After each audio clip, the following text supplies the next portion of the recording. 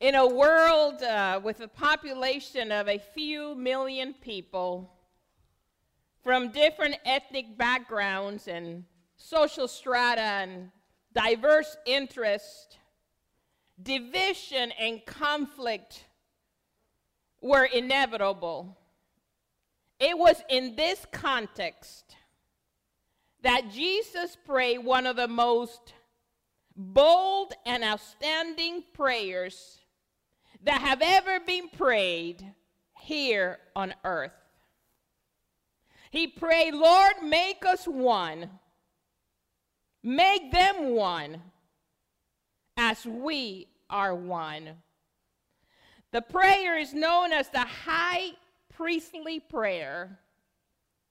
And in this chapter 17, he prayed for his glorification in verses 1 and 5. For the believer's protection, verse 11. For the believer's sanctification, verse 17. And for the unity of the believers in verses 21 through 23, as we read this morning. This unity is applicable to those who have believed in Christ. It is exemplified by the unity, the harmony between the Father, the Son, and the Holy Spirit. The purpose of such unity, as Jesus stated in his word, is that the world might believe that you sent me. The world will know that you and I are his disciples when they see the harmony and the unity in us. In our minds, in our hearts, as individuals, with the spouses, in our homes, in our churches, in our community. The world is witnessing the way we behave and the way we treat one another. To me, there's nothing worse than visiting somebody, husband and wife, and then they start arguing, and they ask you, now, who do you think is right? Oh, I didn't hear a thing. I think it's time for me to leave. It is horrible when husband and wives start demeaning each other in front of people as well. We're called to build each other up. We're called to edify a home where unity is foundational.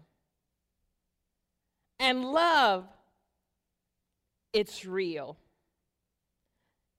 Unity brings completeness, my friends.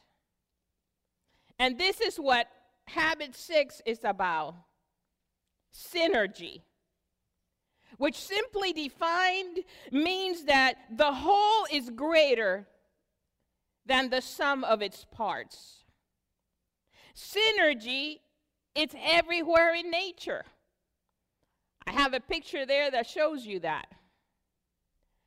Usually, when we plant two plants close together, the roots will commingle and improve the quality of the soil so that both plants will grow better than if they were separated. It's the same thing with us. That's supposed to happen. King Solomon wisely said it. He said, 2 are better than 1 because they have a good return for their work. If one falls down, his friend can help him up. And in Genesis 2:18, God had already established this principle. He said that it was not good for man to be alone. So he fashioned. He didn't create like he did with Adam out of the dust. The word in the Hebrew here is different. He fashioned a woman, a helpmeet, out of Adam's rib, one of the ribs. I mean, he was asleep. He fell asleep. And we don't know how long that was.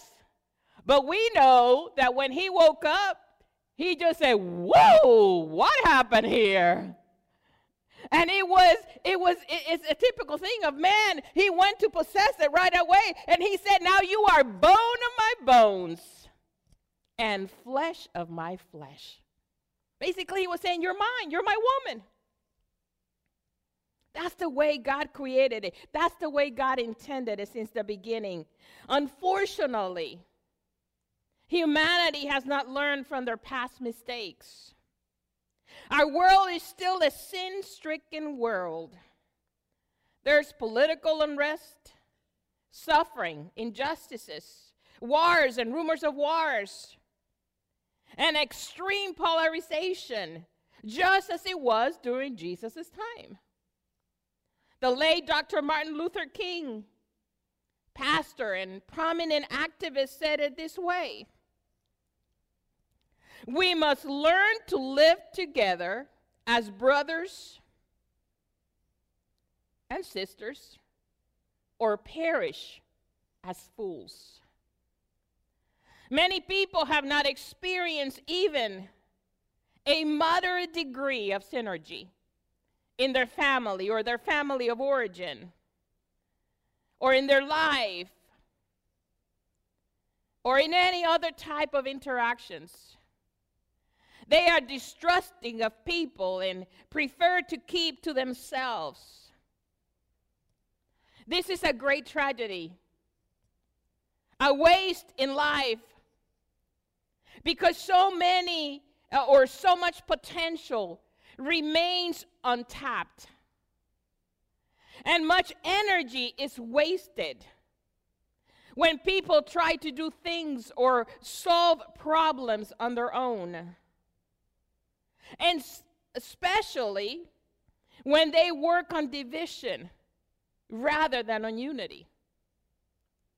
The Bible tells us in Psalm 133 that where there is unity, that is the place where the Lord commands the blessing. Nothing will kill and destroy a church and a family, a community faster than division, the bickering, the gossiping. That's one of the things that I tell the staff, and especially when we do interviews to hire. I will not allow anybody to come to the staff and create division. If you have an issue, because we all have issues nowadays. If you have an issue, if you have a problem, we practice the Matthew 18 principle. You go to the person and you tell them what's wrong or what hurt you or what bothered you. And we discuss it. And we're going to make sure that we get a win-win. If the person has to leave, so be it. But we're going to work together in unity, because that's what pleases God. And the same applies to the church. You see,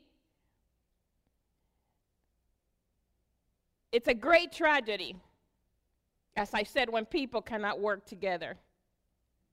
And people with these tendencies come into a church family system, and they can cause major havoc. Or they can be touched and transformed by God through the unity in his body. I've had people say to me when I call them back, because they've been to church a few times and they fill out a card and I get to call them and introduce myself, and I said, what keeps you coming back? And they most times would say, the warmth and the love that I feel at your church. What a sign that is. That's what we just read, John 17. You see, synergy requires teamwork, team building. It is the development of creativity with other individuals. As most of you know, every Tuesday morning, 9:30, we have Worship This Time team. We begin with a devotional. Brother Scott leads us into the glory of the Lord unto the throne, and we pray for all the requests, we pray for the needs of the people, then we go into the service. We talk about what happened, what went right, what went wrong the week before, and what is it that God wants us to do? How is it that God wants to touch his people the following week? And then we pray about it. And one would say, well, I think we should do this song here. And another one would say, well, I think maybe we should move it this way and do it this. And we pray and we come together until we have consensus. And sometimes that doesn't happen right then and there. Sometimes that happens Thursday morning. And the saying is, blessed are the flexible. Beloved, there is great power in synergism, but only mature people can synergize. Because when we synergize, we value different opinions. We listen to one another. We listen to different viewpoints. And this brings an effective impact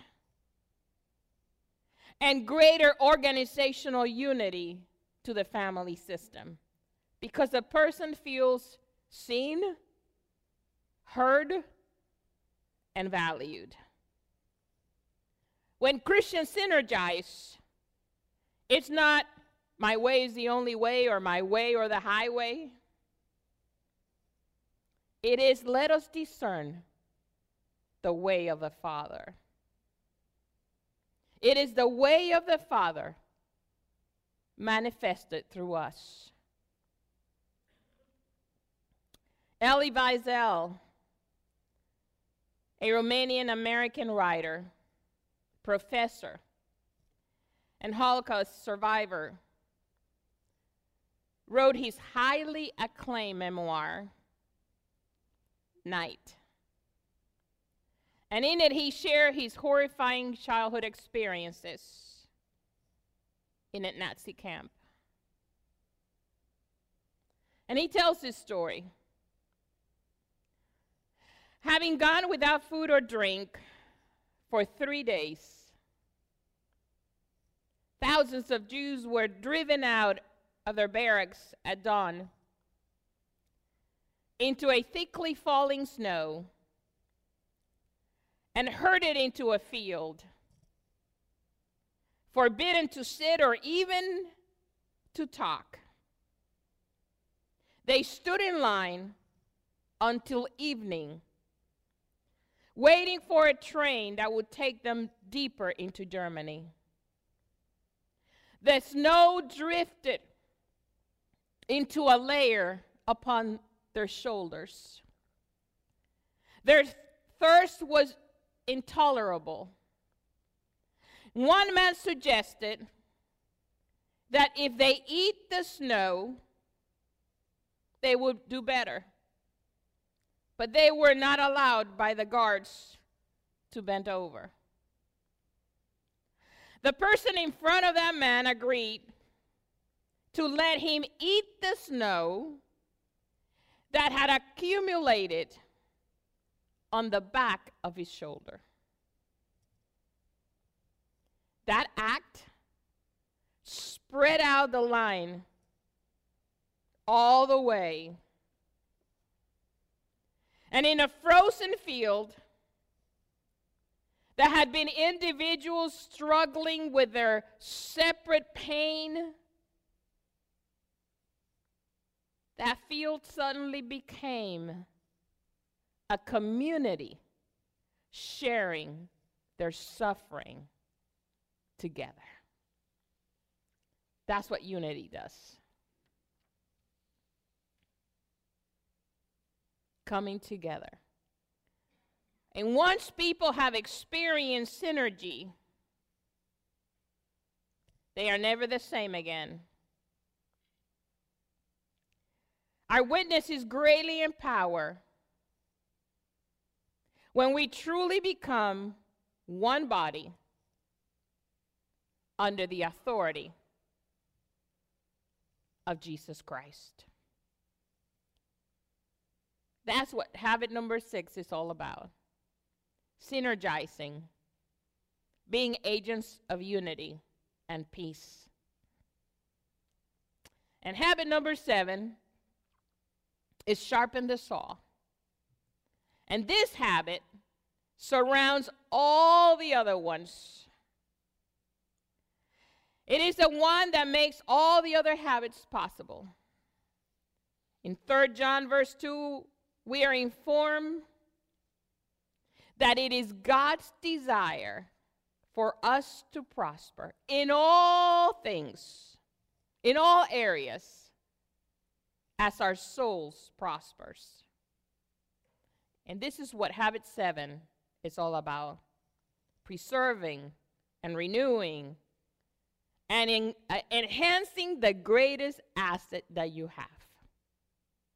Do you know the greatest asset you have? You. Perhaps some Christians may say, oh no, that's not biblical. Oh yes, it is. Jesus said, you shall love your God with all your heart, with all your strength, with all your might, and your neighbor as you love yourself. If you don't love yourself with healthy love, taking care of your body, your mind, your spirit, then you cannot love anyone else.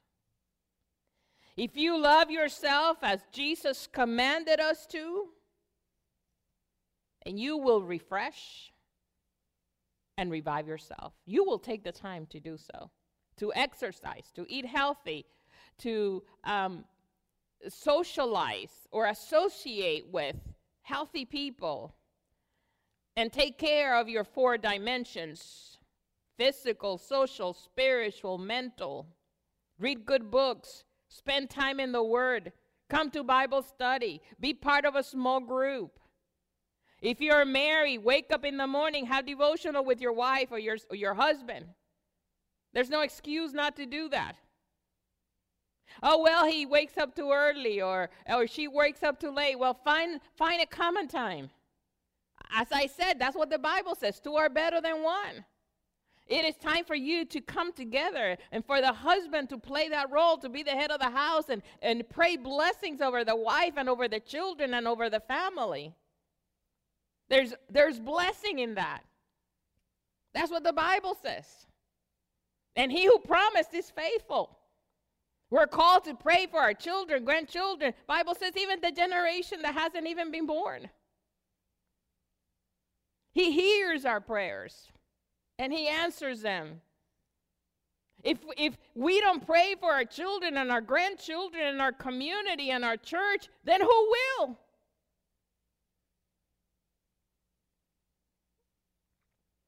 Friends, we all need to set time apart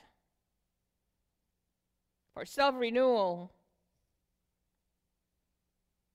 and for spending time, quality time with Jesus.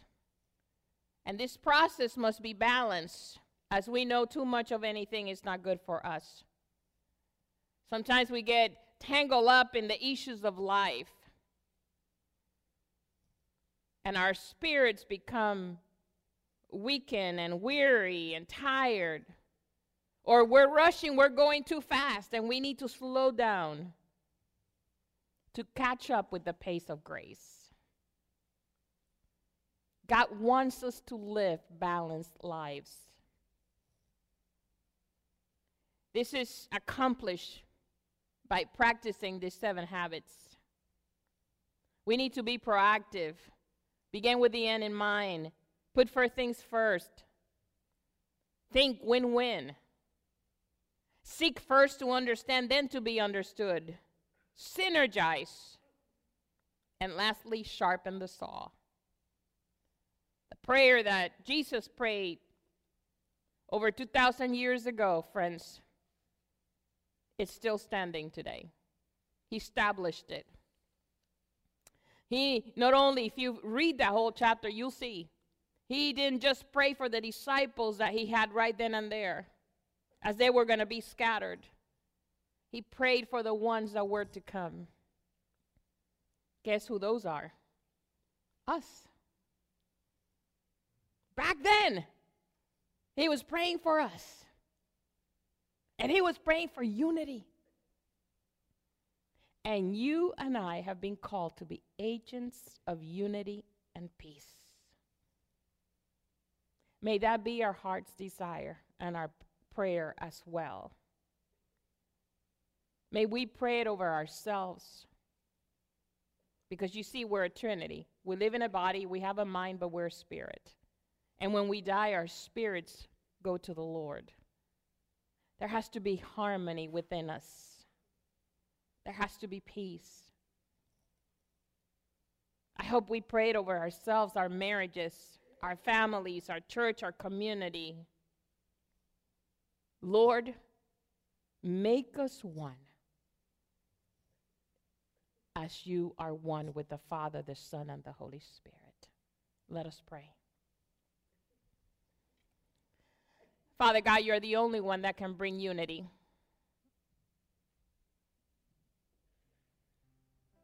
Help us to be intentional about that. We come against the spirit of division that is destroying our homes and our families and our churches.